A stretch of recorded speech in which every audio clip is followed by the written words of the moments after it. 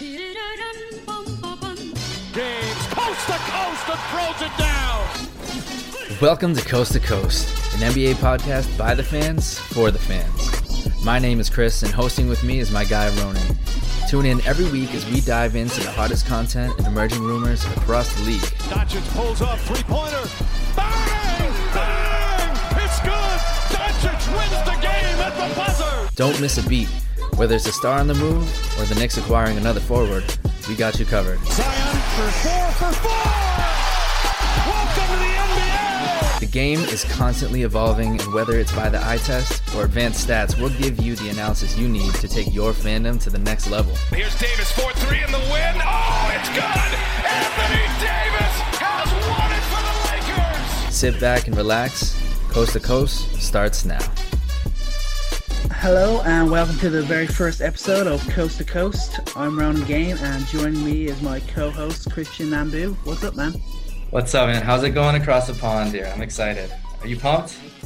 Oh man, I've been looking forward to this now for a while. I just can't wait to get right into it and make this the new home of NBA coverage for our new legion of fans.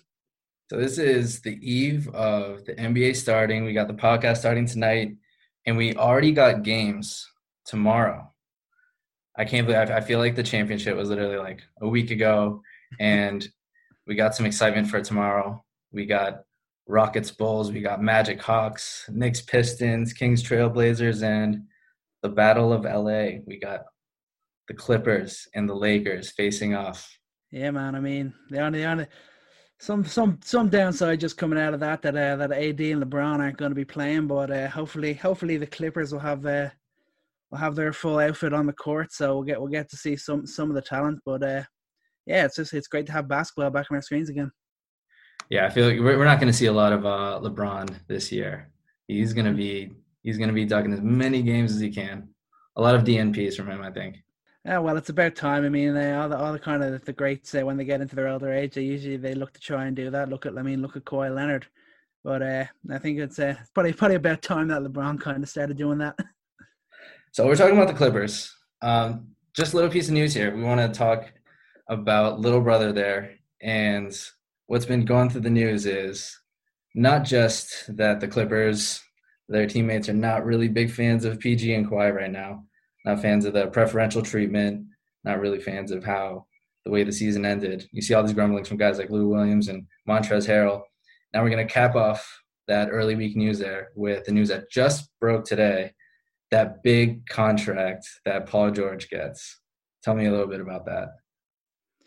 Oh man, it's almost a bit unbelievable when you think of everything that's come out and everything that happened last year. So it's going to be a 4-year contract worth $190 million. That's on top of the $35 million he's already got guaranteed for this next season.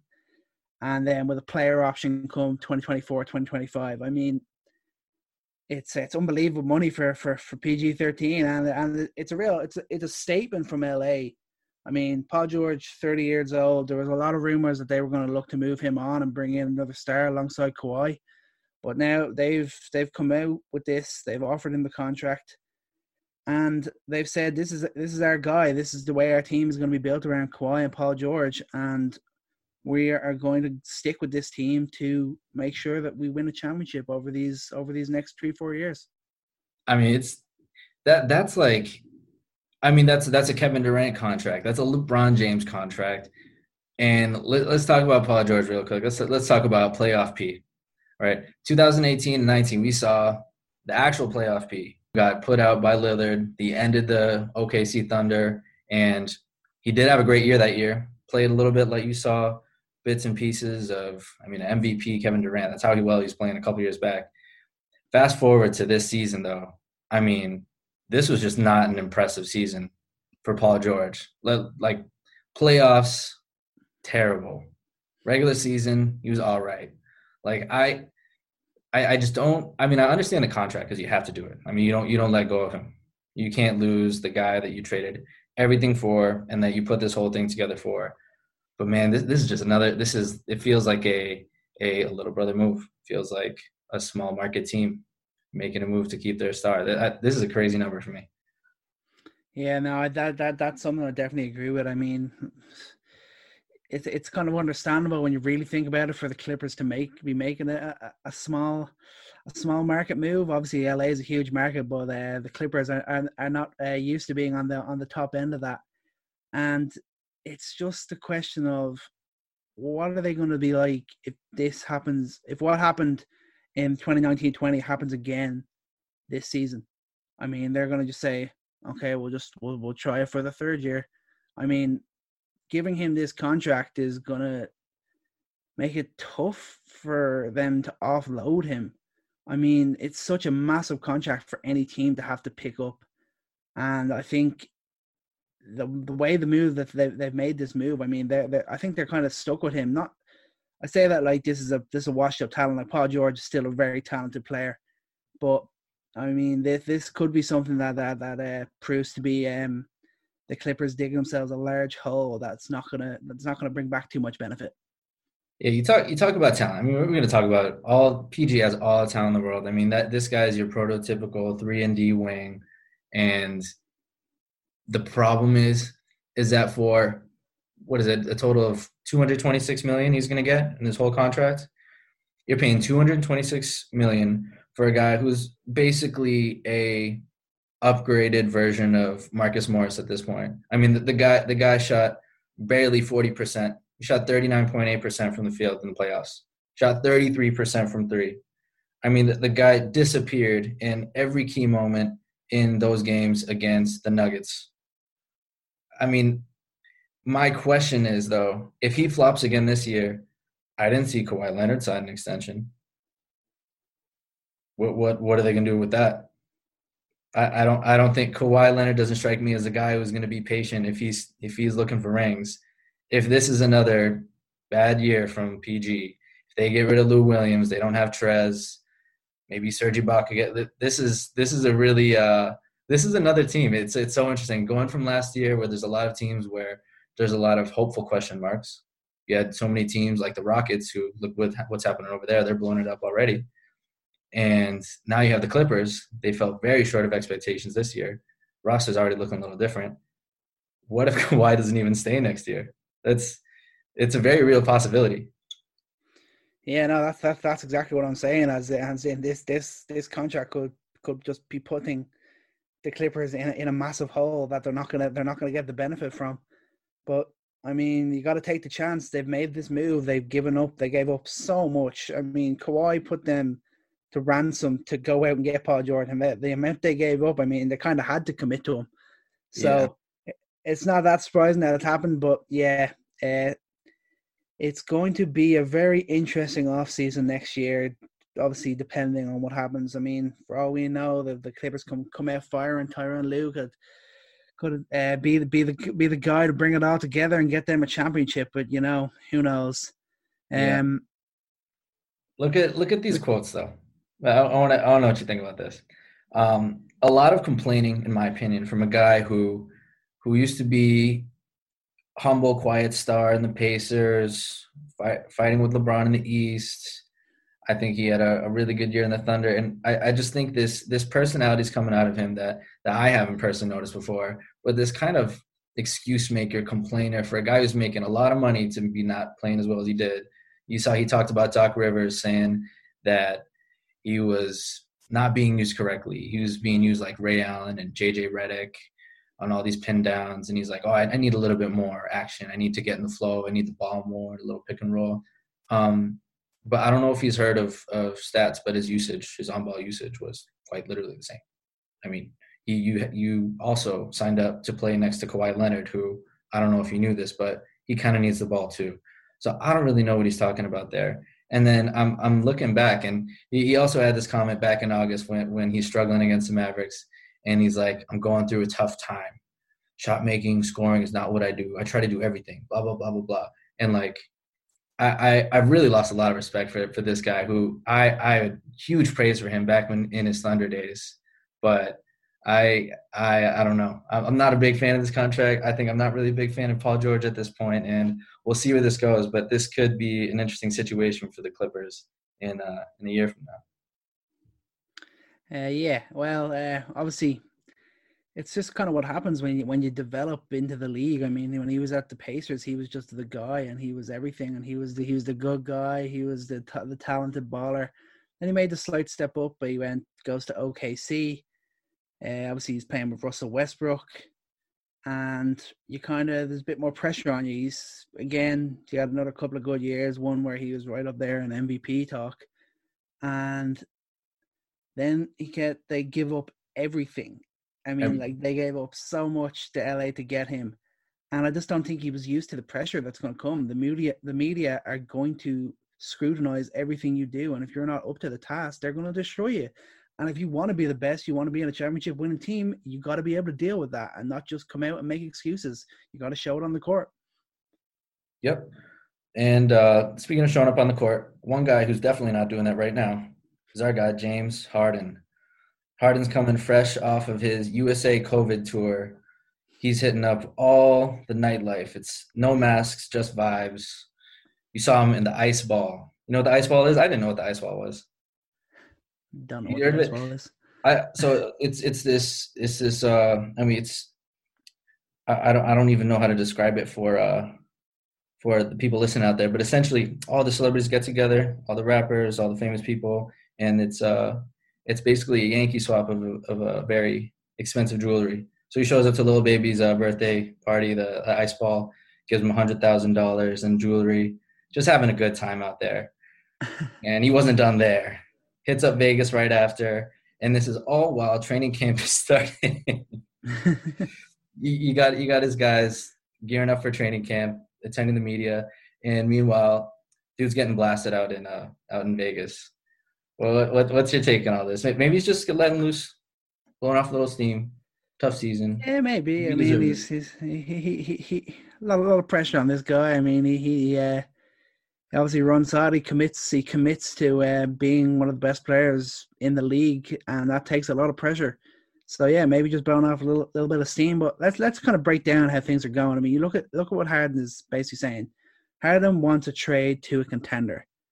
Houston now, after looking like they had no interest in moving him, now they're kind of coming out and they're kind of like, we would be willing to engage in talks, but we don't believe that any teams have the star/picks that we want for him.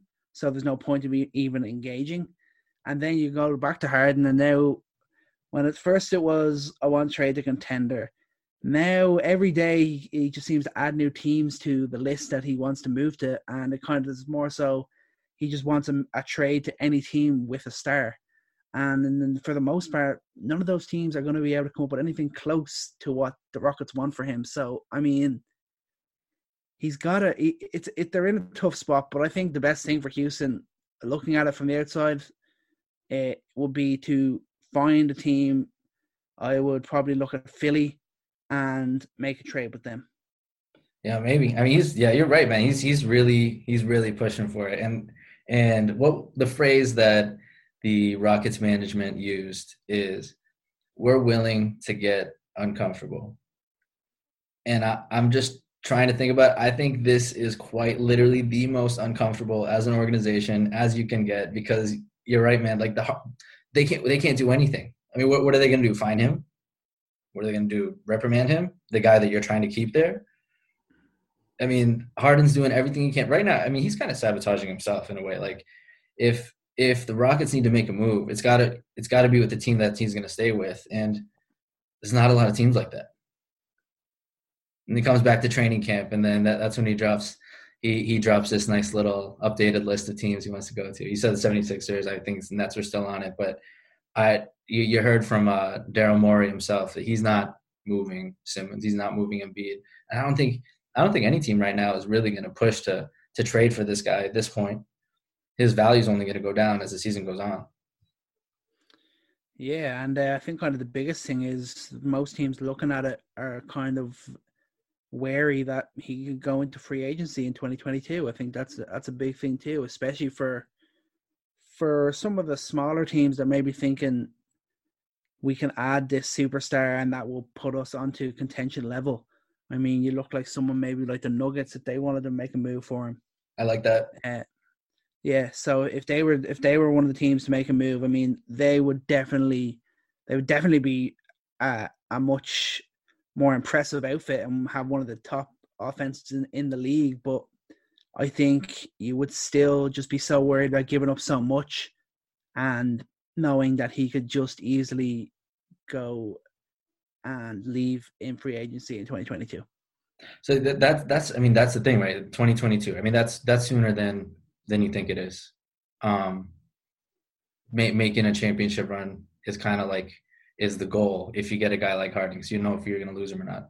That's the game you're playing with these superstars. So if you're the Nuggets, do you give up Michael Porter Jr. for that?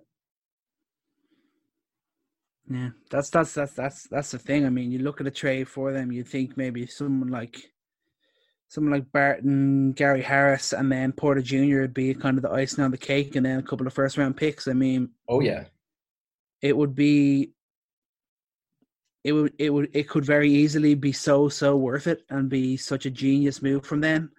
But at the same time, they could get a couple of years where maybe they kind of push on a little bit, and then he leaves 2022. They've lost Michael Porter Jr.'s cup becoming the star that they thought he was going to be in Houston, and they've lost him, and they haven't really got anything out of it. So, like a Nuggets, it's kind of a move that I would be interested in seeing. I think it might be worth the risk, but at the same time, it's a big decision for them. Michael Porter Jr. is a very talented player, and I think he's a big guy to give up. Here's one maybe the Rockets look at and they pause. The Warriors come to you and they say Wiggins, Looney, Wiseman, and 2021 Wolves pick and a couple of picks from the Warriors.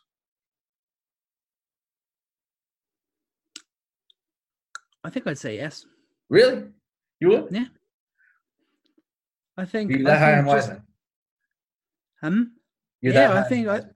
I think he could be that talented a player, and I think just for the sake of the Rockets and the fact that they'd be getting a number of first-round picks and they'd be getting a former number one pick as well as a guy who could become a serious superstar in this league.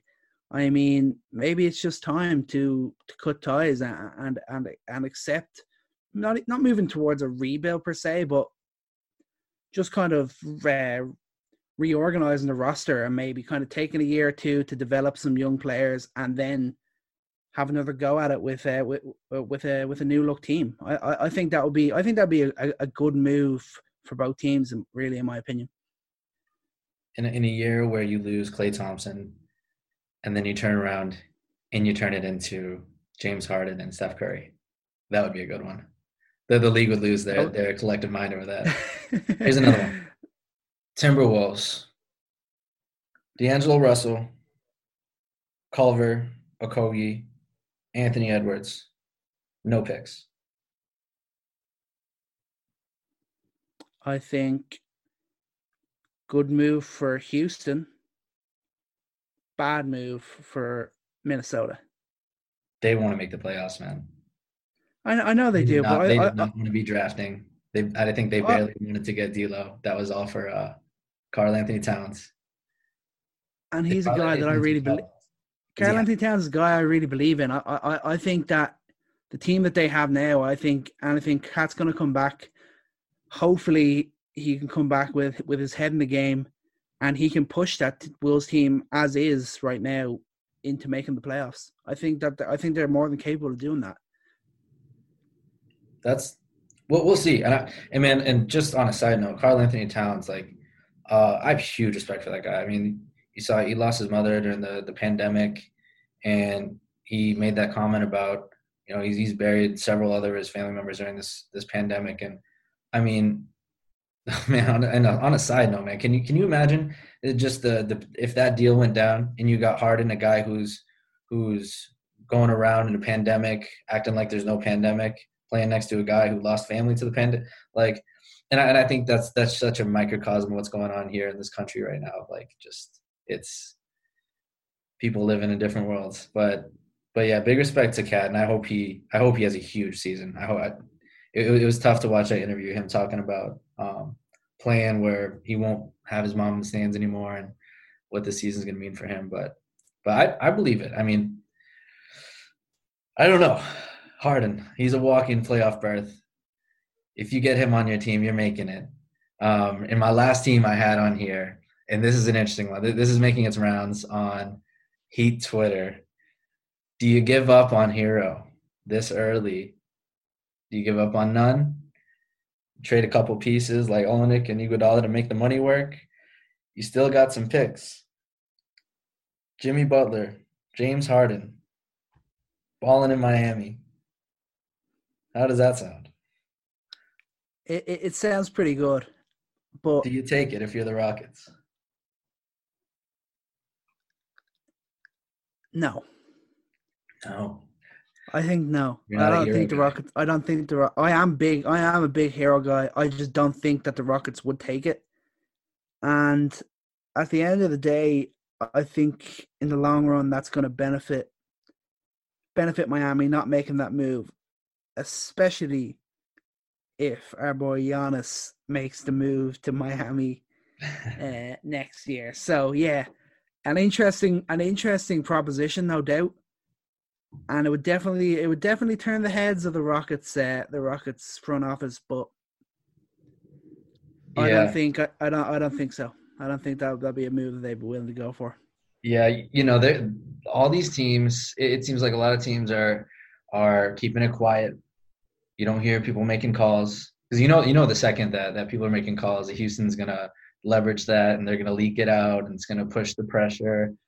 But I think really their move here is they're gonna push to try and see what happens. I mean, that's what you do. You're in an awkward relationship where you don't want to give up on the person. You just keep going. You don't talk about all your problems. You just hope it goes away. And maybe John Wall does something. Maybe Cousins does something. Maybe your guy Christian Wood does something. But I'm really interested to see how this Harden saga ends. He's got to go through 7 more negative COVID tests before he can see the court. So we won't see him play in the Bulls tomorrow. Big help to the Bulls. Might be the only win they get against a Western Conference team. We'll see. But as we're coming to the break here, I'm going to leave you with a quick little stat about one of these guys we talked about. I like to do this every episode. We're gonna call it the quick maths segment. Quick maths. So we talked about John Wall. We talked about him a couple episodes ago. And for all you listening out there, for you, anyone who's gonna talk to you and tell you about how this trade was gonna benefit both teams somehow, these players are different. It's true. But listen to this. Over the last 5 seasons, 78 players have attempted at least 2,000 jumpers. John Wall and Russell Westbrook ranks 77th and 78th among those 78 players in field goal percentage. They are the 2 most inefficient shooters in the league who takes that many shots. And I'll leave you with that. Well, thank you. All right, we'll come back right from this break. You know, someone who's pretty close to James Harden, have you talked to him recently and gotten a sense of where his head is at right now? I'm here to speak for PJ Tucker. Hey, you. Yeah, you. You listened this far, whether you fell asleep, left your phone in the other room, or maybe you liked what you heard. So please don't forget to hit that subscribe button so you can get our content every week. In the Christmas spirit, we are doing a special giveaway for our day 1 listeners, and all you have to do is be subscribed to the pod, follow us on Twitter at CoastNBA, and Instagram at Coast to Coast NBA Podcast for a chance to win. Now, back to the pod. All right, Ronan, I got a question for you. What happened to that guy? We got a couple guys we're going to talk about. What happened to that guy? I want to talk about Dennis Smith Jr. Who? You didn't see that guy coming, right? So No, I did not. You got a beast hiding on the bench, or is he? I don't know. I mean, this guy's a hoop mixtape star, 5-star recruit. He was top 10 ranked in the country when he was coming into the league, going into college. And I want to talk about some of these players around the league that we've forgotten about. We definitely forgotten about Dennis Smith Jr. We saw him last year. He's getting benched for Elfrid Payton, losing minutes to Frank Ntilikina. And we got "We Want Frank" chants echoing in the Garden This is definitely not where I expected Dennis Smith Jr. to be. And I think a lot of people have given up on this guy. I'm here to tell you, next year, we're going to see a different Dennis Smith Jr. I think he's going to be a big, big part of your Knicks. And listen, I don't think he's necessarily going to be the star we all thought maybe he was going to be when he got drafted by the Mavericks, when we saw him dunking on Julius Randle, when we saw him making these electrifying plays that reminded us of guys like Derrick Rose and Russell Westbrook. Those are the guys we were comparing to in his first year. But he's had a couple of tough years. He really has. That's why you forgot about him. He's averaging 15 points, 5 assists, 4 rebounds in his rookie year. And then last season, barely cracking the lineup, playing only like 20 minutes a game, averaged 5.5 points a game. Like, that's where he is right now. But, I mean, the talent is still there. And we don't like to make excuses for everybody. It's not a good reason to say that people are going to bust out. But I think if we look at his talent, if we look where he was with the Mavs and what happened to him afterwards, you had Luka drafted, and that was it. I mean, this guy was out of the rotation on the Mavs. He had no chance to make his way in the league. You can't give up on young point guards like this. You just can't. They're going to have their inefficiencies. But if you have those flashes of talent, if you have the athleticism he has, and if he can fix his shot, and guess who he worked with this offseason? One of the best shooters of all time, Mahmoud Abdul-Rauf. If he can siphon off some of his shooting ability, if Thibodeau, who, if I remember correctly, was the coach of one of the most transcendent point guards of all time until he got hurt, I got Derrick Rose. If they can channel the athleticism and the playmaking ability that he still has, I'm not going to bet on the Knicks. Maybe I don't bet on Dennis Smith Jr., but if it works out, I think we're going to remember this top 10 pick this year. Yeah, I think it's just been a mental battle for him. I think when it comes down to it, I think he felt a little bit betrayed by the Mavericks. I think after his great start to life in the NBA and his great start with Dallas, and I think he thought he was going to be their guy, and then they get him Luka, and then he's struggling for minutes, and then to top it all off, they're willing to trade him, and I think that really hurt him. And I mean, when we got him, obviously I was just solely focused on being pissed about Porzingis leaving, but I thought we were going to get a real talent. I thought he was going to be. I didn't think he was going to do anything unbelievable for New York, but I thought he was still going to be the best player on the team. But we haven't seen anything close to that. And the Knicks are, without doubt, a team that are looking for a point guard. And if he can summon the talent that we all know that he has, yeah, I think absolutely he can still have a great career in the NBA and a big year heading into 2020, 2021. I'm betting you're surprised that I pulled out one of your Knicks. I mean, I haven't been too high on a lot of your Knicks guys, but I hope he has a big year. I think we'll all remember his name by the end of this one. Yeah, absolutely. And my forgotten talent is actually, I have two guys here. Okay. One of them is actually a Chicago Bull, would you believe? And it's Lauri Markkanen. Yes, sir. I think I haven't forgotten. I know you haven't forgotten, but a lot of people around people who aren't fans of the Bulls have certainly forgotten how good this guy is and how good he can be. I mean, he had a tough year last year, but when you look at this guy on paper, this guy is unbelievably talented. He's got size, he's got athleticism, he's got a shot. And, I mean, any team in the NBA would love to have this guy. And people kind of went low on him. I think a lot of people were thinking, what the hell are the Bulls even still doing? We're believing this guy should be in their starting rotation and stuff. But, I mean, this guy is unbelievably talented. I think 17-18, where he was averaging 18.5 points a game. And I think that was only grazing off the ceiling of what this guy is capable of doing. And I think new coach Billy Donovan going to get the best out of him. and he is going to be one of the three-pronged offense that you see coming out of Chicago this year with him, Levine, and Kobe White. I think he's going to be a key member of that, and he's going to push on and become a 20-10 baller.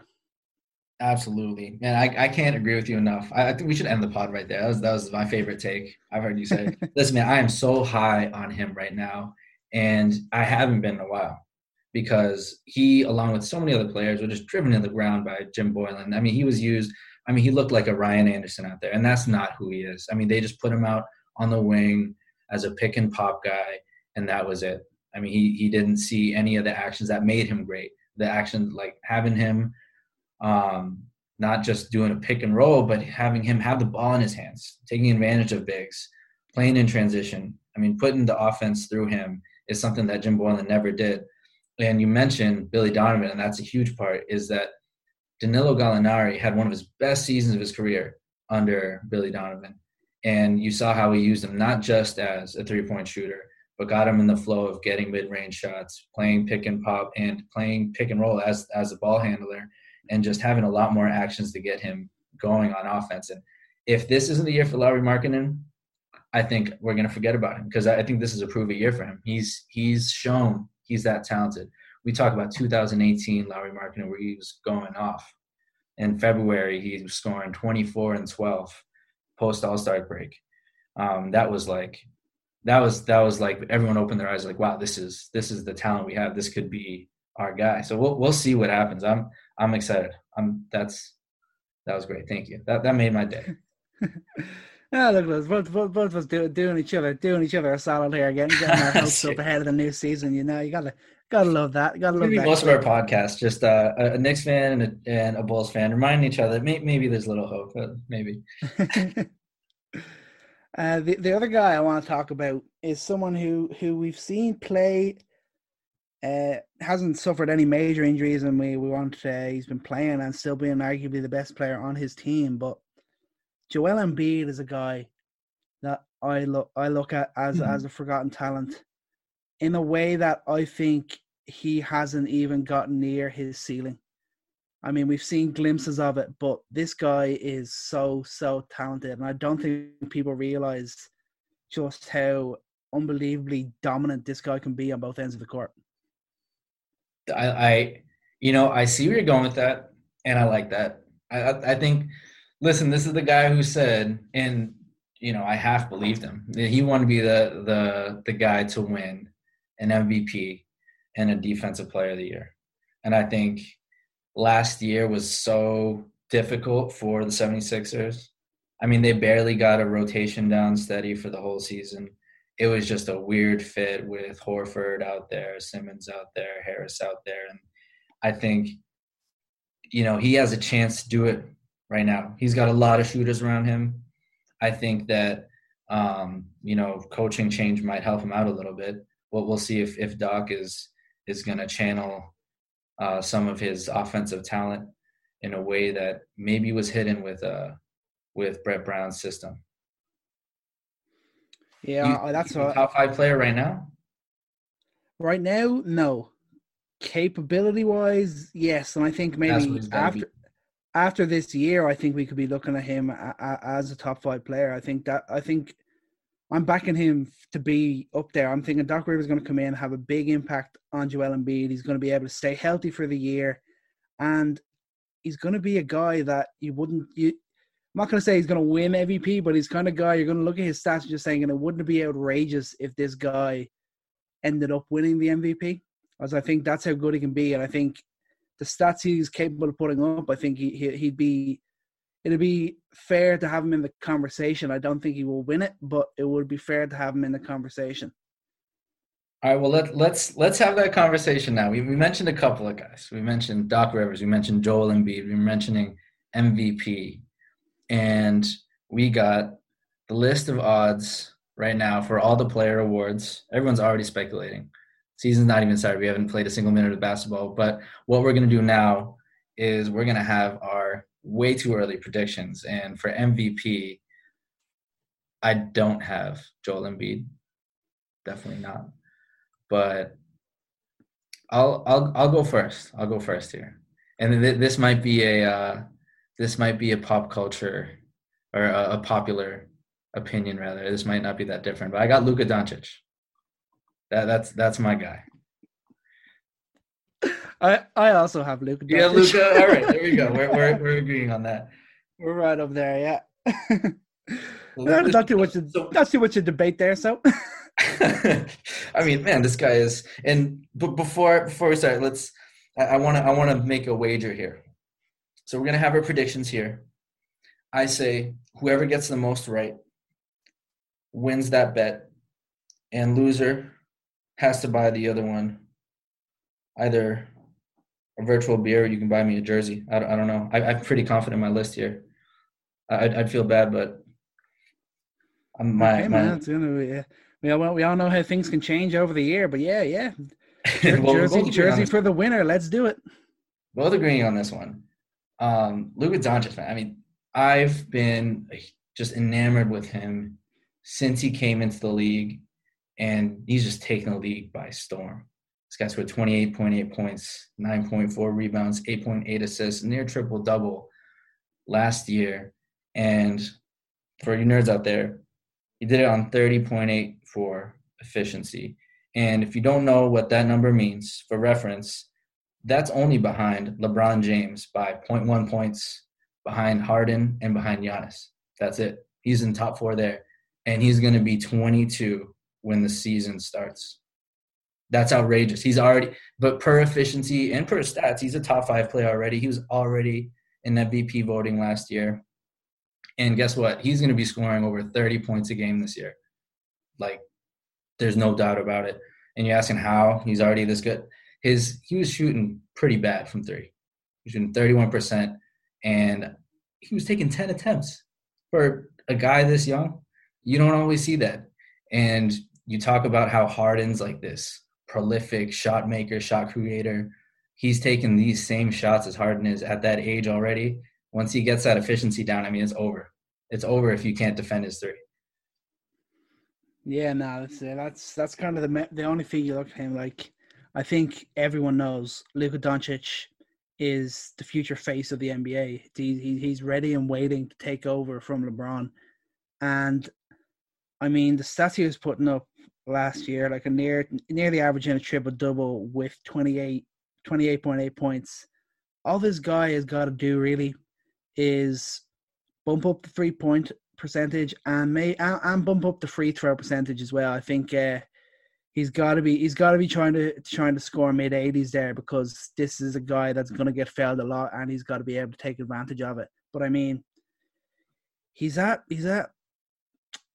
plus 400. He's the favorite to be MVP, and I can't say that I'm too surprised. I mean, people will question his age, but this guy is just so supremely talented, and I think 2021 is going to be his year. Yeah, I got to tell you, I was a little disappointed when I checked the betting odds, because I thought I had some very, very interesting information. I thought I was ahead of the curve, and no, I guess everyone else knows it. The league is on notice. Luka Doncic is here. I think he's the best player in the league in 2 years' time. And let's talk about him in the Mavs like really quick. Like the additions they already made, and Richardson and Johnson improving the wing defense. I mean, that was a major problem for them, and staying in games. I mean, a lot of the Mavs losses were just losing leads because they were just an absolute sieve on defense. You get rid of some negative defenders like they have, and you add in a couple guys like that. That's huge. If they can make a deeper playoff run too, like that's going to even do more for how Doncic is already beginning to, I think, take a foothold in terms of like being the league's star. It's LeBron James until LeBron James leaves, but I don't know who else is getting close in terms of being the face and being this guy. Do you have any? But we're both on Luka Doncic. You see this list here. Is there anyone who's your dark horse? Anyone who might not expect it but could make a leap for MVP? Ooh, it's so tough to kind of spot a guy so far out there, because I mean, you look at it and you're kind of always like, Yeah, you look at the top five, you're like, yeah, surely it's gonna have to be one of them. So I mean, other than RJ Barrett, I don't really know who's gonna make that huge leap. All right, we're gonna have to recycle some of these next picks. It's this year. I mean, we're both high on Luka Doncic, but the MVP race in general is going to be really interesting because you got a couple of guys coming back into the fold. You got Steph Curry coming back. I think he's going to have a resurgent year. Kevin Durant, I want to see him play in a game before I start talking about him making a return. But if he's as advertised, I mean, that's a bona fide MVP candidate right there. Giannis isn't slowing down. LeBron James, if he plays enough games, I don't think he will. It depends on him. You see this new NBA rule out about like having your stars play, but I don't think there's any point in even talking about LeBron anymore because I don't think people want him to win MVP anymore. It's been a while though. I mean, the voter fatigue is over, right? He should have won three seasons. But that's the thing. He definitely should have been up there. He definitely probably should. He should have won last year, I think. But I think that just plays to it. I think people are trying to move it on to new faces, and I think you still look at Giannis. I mean, he's done back to back, but I mean, no one's done 3 in a row since Larry Bird. I mean, if LeBron couldn't do it, Jordan couldn't do it, Kobe couldn't do it, I think surely Giannis ain't gonna do it either. True. A lot of people talking about this. True. Well, you mentioned your dark horse MVP, RJ Barrett. I want to talk about Rookie of the Year. Can you tell me how many votes RJ Barrett got? 0. 0? No. He got one. He got one vote this year, and it was for third place. Which comes behind Terrence Davis of the Raptors, who got 2. So unfortunately, he did come dead last in Rookie of the Year voting. Hopefully, that's not really reflective of how this year goes. But Rookie of the Year, we've had some really interesting, fun Rookie of the Year races these last few years. Obviously, this year you had Ja Morant, who's just injected the league with excitement to have a dynamic point guard like that, and Kendrick Nunn, who just had really, really amazing flashes. It didn't last, I don't think. And then Zion, obviously, who I think if he played the whole year, that would have been your Rookie of the Year. And then you had the year before that, you had Luka, you had Trey, you had Ayton. Year before that, you had Simmons, who was actually the Rookie of the Year. That's still probably being debated somewhere deep in 76's Reddit. But then Mitchell, Tatum, I mean, these last few years have been really, really good. And then this year, it's kind of like it's a crapshoot, just like the draft was. Like I look at it and I wasn't really positive on who I'm gonna put my money on. And who do you got? What are you confident about this? I'm gonna go. I want to take the easy road here. I'm going with LaMelo Ball because I think he's in the easiest position to win. I think he's going into a team where there's not much pressure. I think people are looking to him to be this great guy, this great player. And I think once he either has a solid scoring year or a year where he's able to create big moments for his teammates on a consistent basis, I think that he will be the Rookie of the Year. Really? You better hope he shoots a little better than 21% from 3. Yeah, that would be one concern anyway, of possibly many. But I think there's a lot of question marks still about LaMelo Ball, but I think he's in the best position to win. I think people want him to win because people want to see him succeed and show what we've been hearing that this guy can be. So I think if he can just show it, even if he doesn't show it at 100, I think he will still be in a great position to win it, and I think that's why he will be the Rookie of the Year.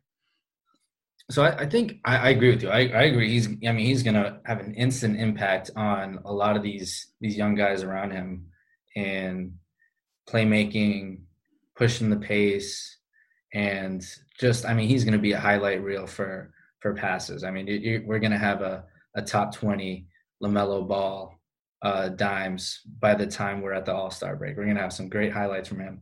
So maybe he's a flashy enough playmaker to really to get the league going, but I think his offense is going to be tough to convince a lot of people. And I promise I'm not pandering right now, but your guy Obi, that's who I got. Obi Toppin. I think he's my favorite to win this, and I'm putting my money on him because, man, this guy is just the prototypical rookie of the year. He's a highlight reel. He's got insane hops. I mean, he's going to be putting down thunderous dunks that are going to get people to their feet. Well, maybe at home. No one's going to be at the crowd. But he's going to be an exciting player to watch. And you got a team like the Knicks that are just begging to have some star player. He's not going to be a star player, but he's going to put up some big numbers in his first year. Because, I mean, he's got everything you want in terms of an offensive player. You can shoot the three. He can play off the pick and roll. And he's going to hit the lanes like a wide receiver. I mean, this guy is going to give you all the content you think you'd get from a rookie of the year. You think about how Zion was so exciting in college. I mean, I don't think Obi Toppin got enough coverage. I mean, you love what you see from Zion. You're getting a lot of that on offense from Obi. You got the chase down blocks too. I think he's going to really get people excited. And my money's on him, man. Yeah, I think that's a good shout, especially you think he's 22 as well, which I mean he's fully developed. He's ready. He's NBA ready. I mean, you're not going to be worrying about the physical demands or anything. And yeah, like you say, he's a highlight reel type of player. I mean, that's a guy who's going to get noticed, and that's a guy who's going to get votes. I think he's a great shout. I mean, LaMelo's still my guy, and he's actually the favorite with the bookmakers too. So I don't know. Yeah, that's your guy, man. That's a bad look. Yeah, no, it could be. It's going to be interesting to watch, though. In terms of an outside shout for Rookie of the Year, I'm looking at Cole Anthony. Interesting. He's a guy that is way out there. He's at plus 4,500, so 45 to 1 for all you people in Ireland looking at the betting odds. I think, giving the circumstances, and if he plays and he puts up what he is capable of, I think he is very much worth a little punt out at those odds. Yeah, I'm looking at these. I don't know if I have a sleeper here. Killian Hayes doesn't count though. I mean, what I'm looking at, he's plus 800. I mean, he's right there with Wiseman. He's right there with kind of Edwards almost. Maybe that doesn't count, but I honestly, when I look at LaMelo Ball and I look at Killian Hayes, you see they're going to be given the keys immediately. They're both dynamic playmakers. I think if they can both figure out their shot, that's the thing with them. If they can figure out how to shoot in the NBA, when you got closeouts that are going to be faster than they've dealt with before, you're going to have more physical defense. You're going to have people gaming for you every night the way they haven't had before. We'll see. Obi's my guy, though. Obi's my guy. Let's move on to the defensive player. I'm more than happy for Obi to be the guy. Yeah, I know you would. That might be the only reward we get from out of New York this year. Defensive player of the year. A lot of people are just doubling down on Gobert again, doubling down on Davis again, Giannis again. I'm all in on Bam. Give me all the Bam stock. Defensive player of the year from him. He was all defense, second team this year. And, defensive stats are tough. It's tough to kind of quantify someone's impact. A lot of it's by the eye test. I mean, you could talk about he had 1.5 steals and blocks per game, 1.5 steals and 1.5 blocks per game. But that really doesn't tell the whole story. And we told you in the intro, we're going to talk about some advanced stats. We'll keep it simple here. There's this stat called DPS. It's called defensive points saved. It's really simple. It's basically you aggregate the amount of points that a player saves from being scored. And when you look at that impact that he's had, he ranks second only to 2018 MVP Giannis. That's it. Higher than Gobert, higher than Anthony Davis, 6-time All-Star Anthony Davis, Defensive Player of the Year Anthony Davis, better than that. And, I mean, you look at him on the court, I mean, he's a demon. I mean, he defends every position, and he defends them at an elite level. And you saw it in the playoffs too, right? You saw him go against the Magic. I mean, he exposed Vucevic. Vucevic couldn't post up on him and score. Vucevic looked terrible out there. Physicality, look at him playing with Giannis. He went toe-to-toe with him, the guy who no one wants to get in front of in a fast break. And then you talk about how he has the versatility to defend every position. And he played against the Celtics. He switched on to Kemba. He switched on to Tatum. He switched on to Brown. And he's the way that we looked at, like, Draymond Green, how he was defending every position. I don't think we're giving Bam enough credit how he's doing what Draymond Green did, but at, like, a superstar level. He needs that credit. Yeah, I think it's going to be another year of people probably ignoring just how good Bam is on the defensive end. I think this year might be just a year too short for him. I've gone with AD again. I don't like that all three of my picks so far have all been the favorites. But AD, I mean, he will want it. I think after last year, I think he believes he deserved it to win it, and I think he deserved to win it as well. So I think that's already going to put him in a position. I think the voting and the votecasters will look at it as well and kind of say, yeah, he probably should have got it last year. So I think that's already kind of given him a little advantage. And I think that Davis is going to put up if not the same numbers, he could even take it to a higher level now this year. So I think he's still the guy. I love what you said about Bam. I look like Bam, super talented guy, and you watch his versatility on defense. It's kind of something you don't see too often out of big guys, but he has it in abundance, and I believe he will win a Defensive Player of the Year. I just think this year is going to be a bit early for him.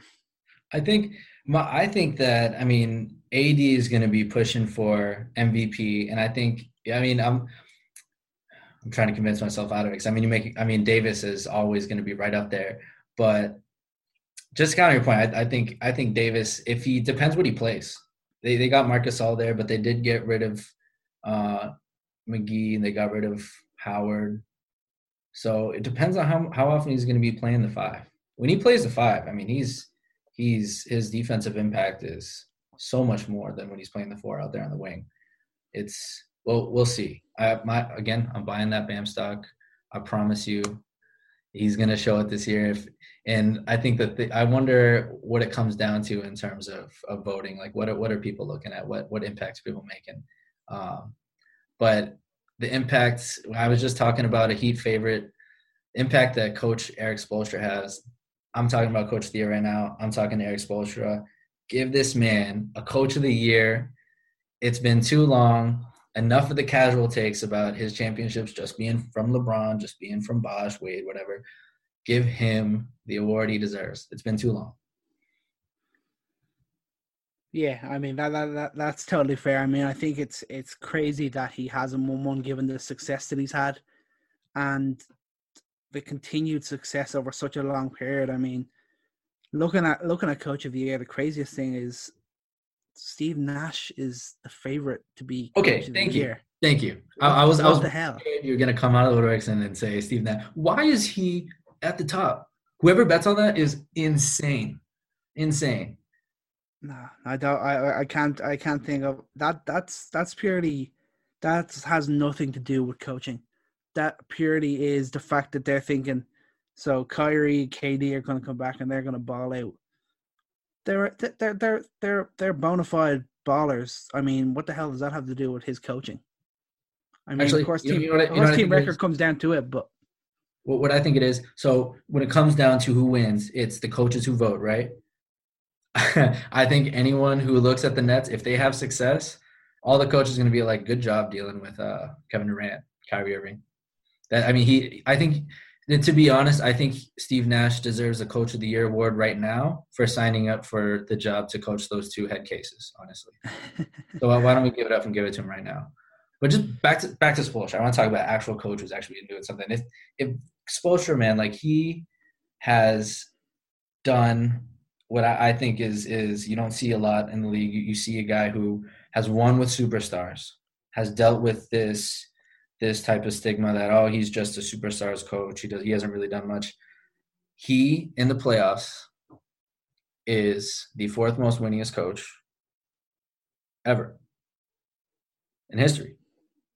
I mean, you got to give him credit. I mean, when it comes to the playoffs, we're not talking about regular season. We're talking about the playoffs. Yes, you rely on your superstar players. You got to do that. But we always are harping on coaches, how their rotations matter, how their defensive game plans matter, how everything matters in terms of system when it comes to the playoffs.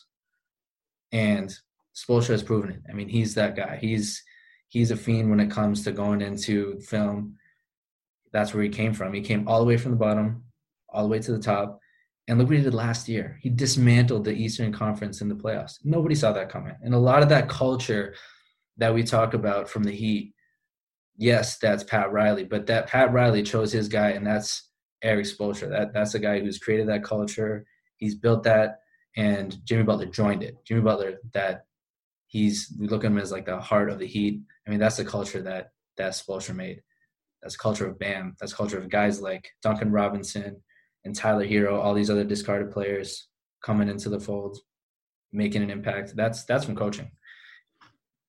Yeah, no, I 100% agree with you. I mean, Spoelstra, the only reason that he might not get it is just because it's been so long. It's like, what the hell's the difference now? This guy's been doing it consistently for so long, and somehow he does not have a Coach of the Year award. That's the only reason I would go against Erik Spoelstra. It's just that he's been doing it for so long. People are kind of like, people don't even notice it anymore. I mean, his ability is just it's almost unrivaled in the league today. I mean, his ability to develop young players, bring stars together, and transition his team within games to make them better and give them the best chance of winning certain games is just so impressive. And I'm actually rooting for you this year. I have not gone for Spoelstra, but I hope you're right, because I'm a huge Spoelstra guy, and I think it's crazy that he has not won a Coach of the Year award. And I hope after his success last year, I hope they build on that this year. And I think because it was such a crazy thing of how the Heat did so well, I hope he's on other coaches' minds right up there at the top, especially if they kick on again. Over to my pick, I'm looking at two guys in particular. I'm looking at guys that are both level in terms of betting odds. I'm looking at Rick Carlisle at Dallas, and I'm looking at Monty Williams in Phoenix. Interesting. Those were my two other guys I was really looking at, but you can't pick two. You can't bet on two. I know.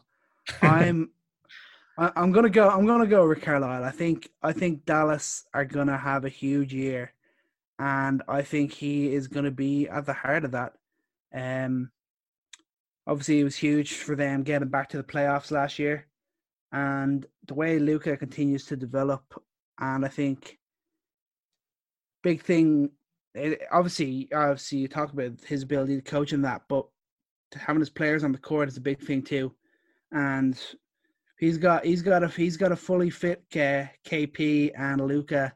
I think is going to put him in a great position to win Coach of the Year.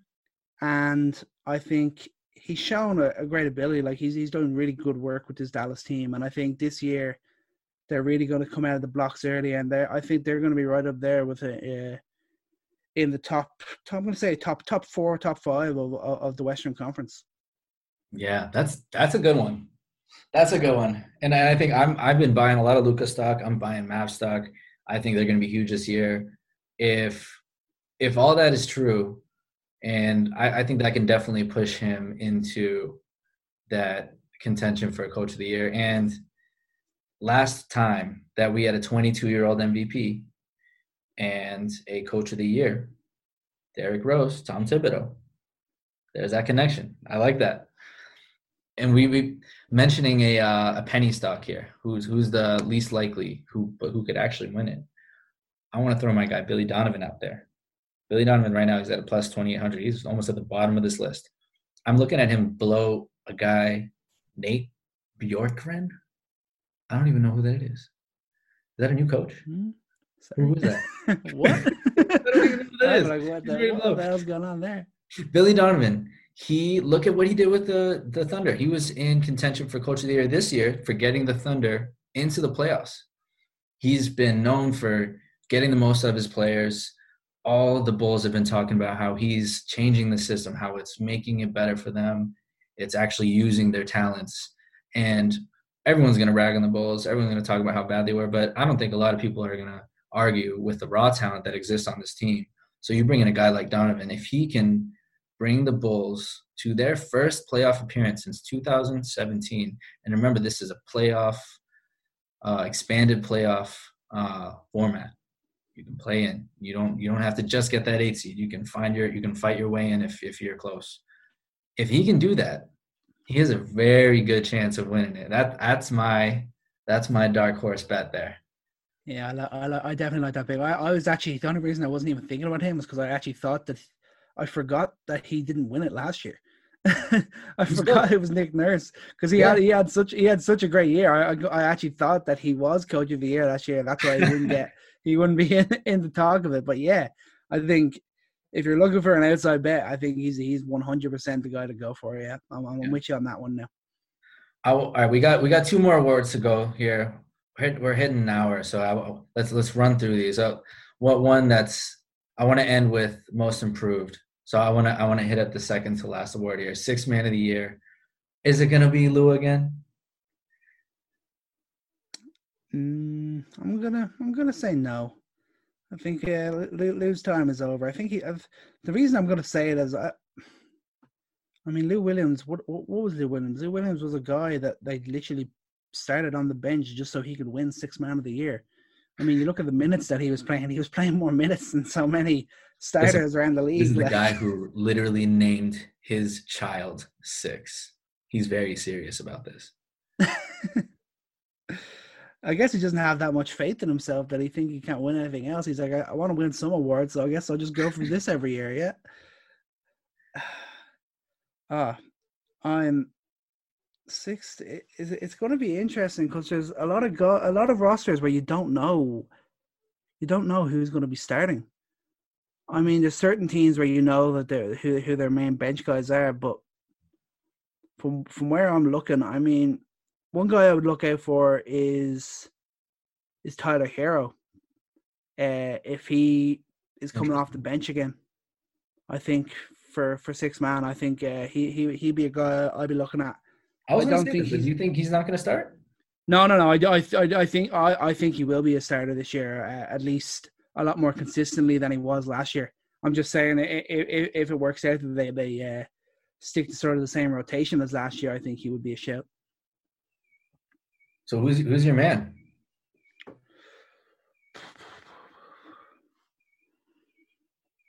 I don't know. I did not think about 6th man. I was looking at most improved and scoring champ. I'm picturing the jersey in my head. I think I'll take a Michael Jordan 2020 City Edition. That'd be a nice addition for me. Oh, yeah, I'm sure that it would. All right. Well, maybe you give me your pick, and I'll keep thinking about it. How about this? We'll come.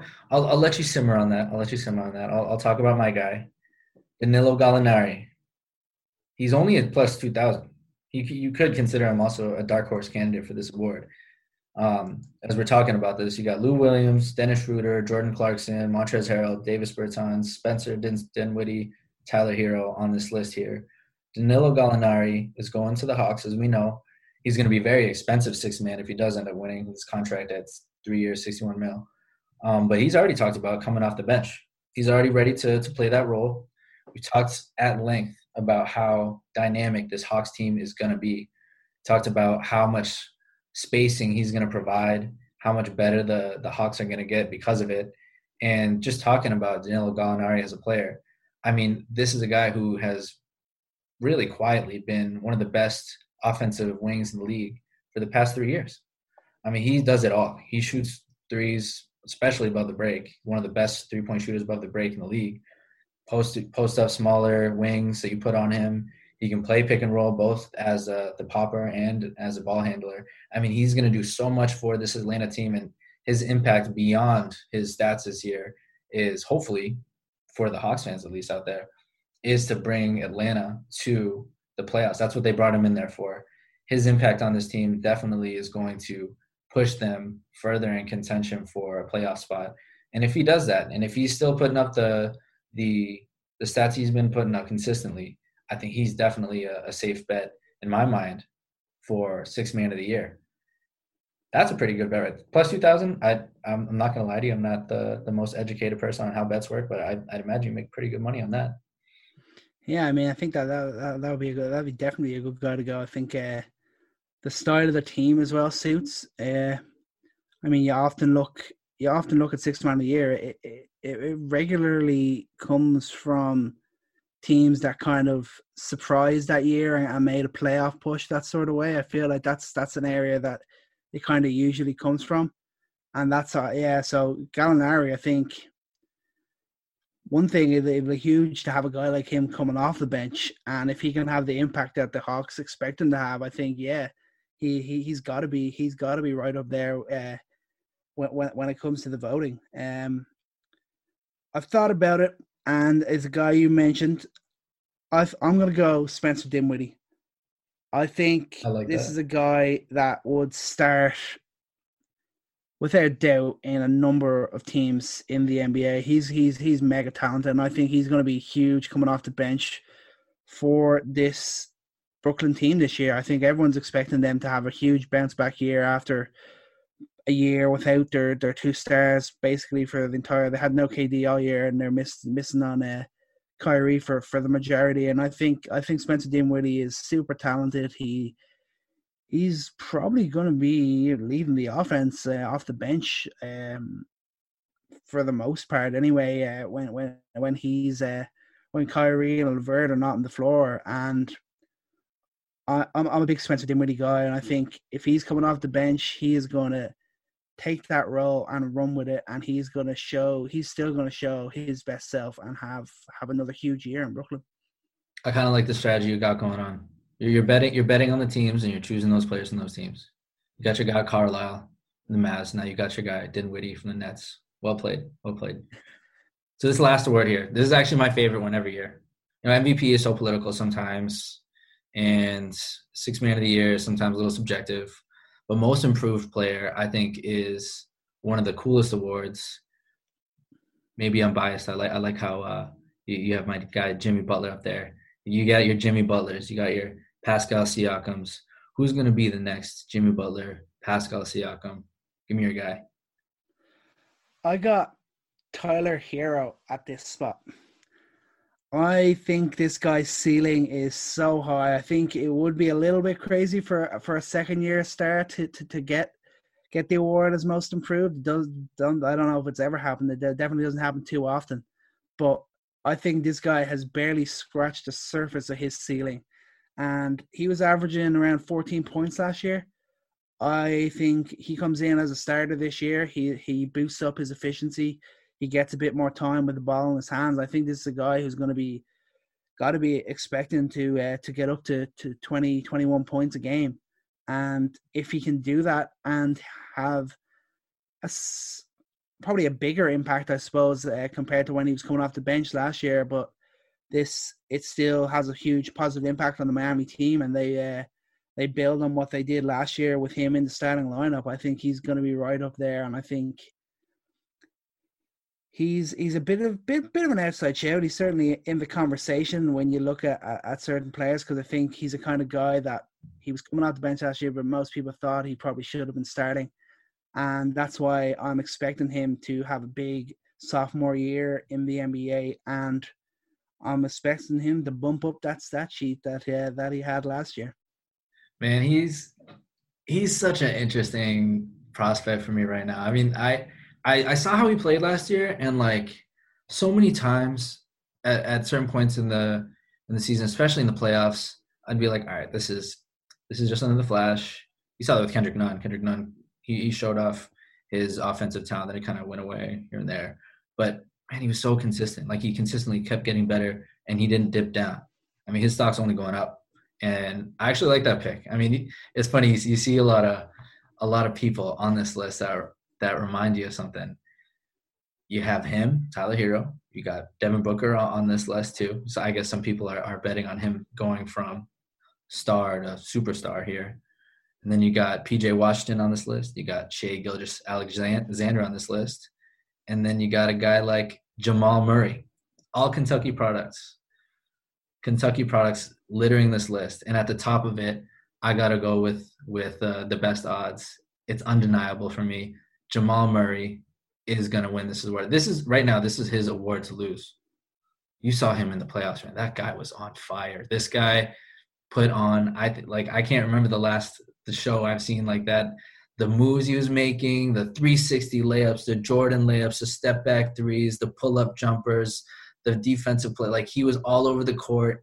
And in my mind, I saw that and I was like, this is the craziest I've ever seen.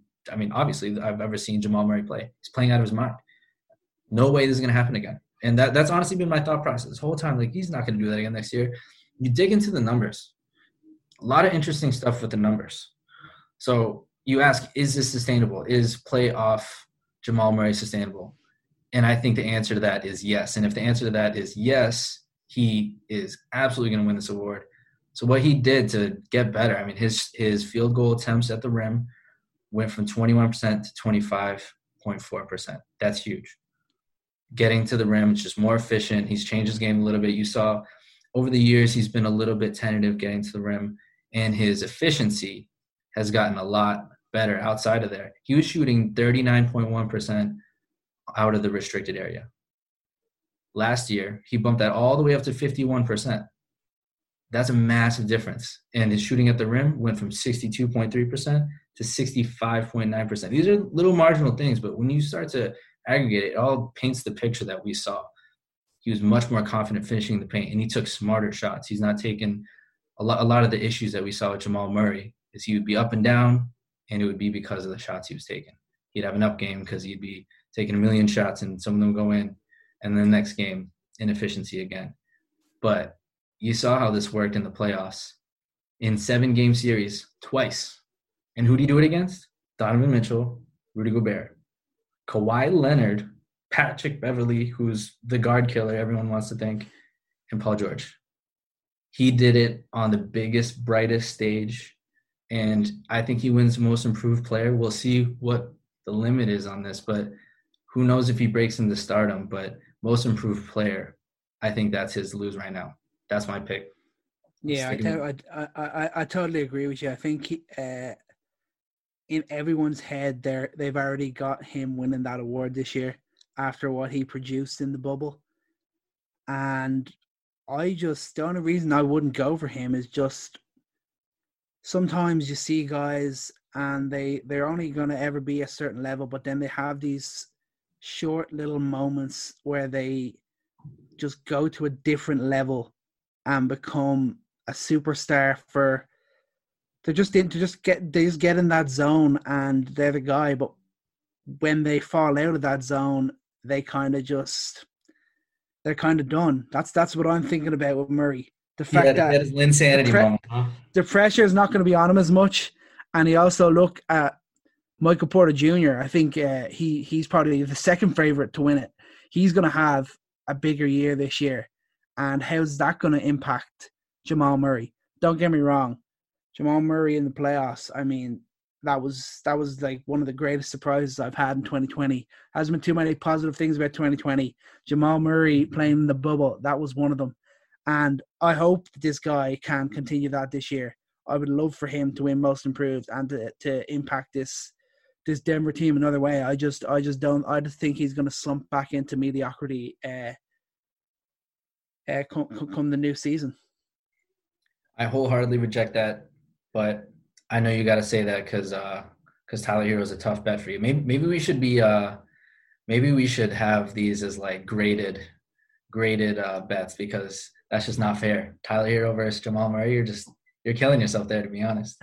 But I got a guy. It's a long season. We'll see. I got a penny stock. This is my last guy. And for listeners who've stayed on with this long, Again, thank you for staying on. And this is the deep analysis that we promise you every episode. Christian Wood. We're going to talk about guys like Christian Wood on this podcast. Christian Wood's your dark horse, most improved player of the year. And what's my stats to prove it? He was among guys like Anthony Davis, Montrezl Harrell, Rudy Gobert, and Domantas Sabonis, who are your prototypical pick-and-roll bigs that dominate the league in that aspect.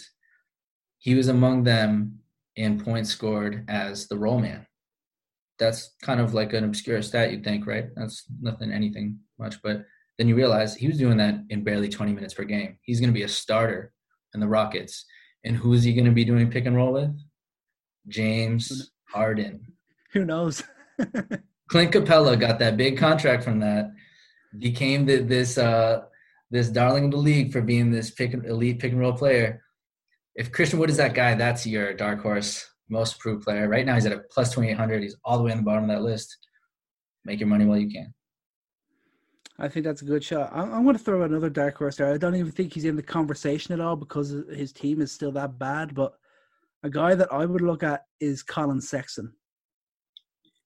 Really? This is a guy that he's got a lot of potential. This is a make or break year for him. I mean, if you look purely from a scoring and creativity, those are the two big things you level at this guy.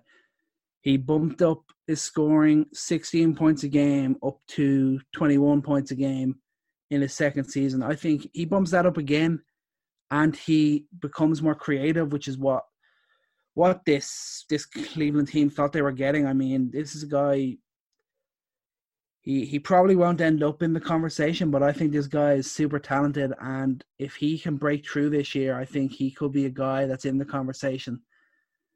Only problem is his team is just that bad that it'll be even if he's hitting 30 points a game, he probably still won't be in the conversation. Man, I don't know how I feel about the young bull, but I just need him to get rid of that little ponytail. That'll be the most improved part about his game if he can just get rid of that little Padawan look. I'm done with that. But man, we unpacked a lot there. We got through all our predictions. We'll see who comes out on top at the end of the year. We're gonna keep these. We're gonna keep receipts, and I'm gonna let you know what jersey I'm picking out by the end of the season. And guys, thank you for staying on, for listening. Thank you for beginning this journey here with us. The NBA starts tomorrow, and we'll be back to make some ridiculous analysis off some meaningless preseason games. We'll see how many other clubs Harden goes to. We'll see what other sad comments Paul George has to make about not being good anymore. But a lot's going to happen over the next few weeks as the NBA starts back up. Man, I'm excited to jump back into it. Man, it's going to be awesome. And final word from me on the first episode. Outside shout for scoring champ this year, Devin Booker. 12-1 plus 1,200. Look at that guy. He's finally playing in a big team. Look at Devin Booker. This guy's having a huge year. All right, well, I made you do an on-the-spot bet there for Sixth Man of the Year, so it's only fair that I do the same thing, and I already got the guy in my head. He's there somewhere, and I think you're going to see Steph Curry get it. I got Steph Curry. I don't even have to look at it. I know Steph Curry is going to be going off this year. He's not going to win anything but scoring champ. Heard it here. I'll record it, and we'll see what happens. Can't wait. All right, man. We'll catch you next time. Thanks for tuning in, everybody. And don't forget, subscribe, leave a review, follow us on social media. We'll leave those in the outro. Take care. Thanks for joining us on today's episode of Coast to Coast. Don't forget to hit us up on Instagram and Twitter at Coast to Coast NBA Podcast to hear your takes discussed right here on the show. And remember, take every shot and love every moment.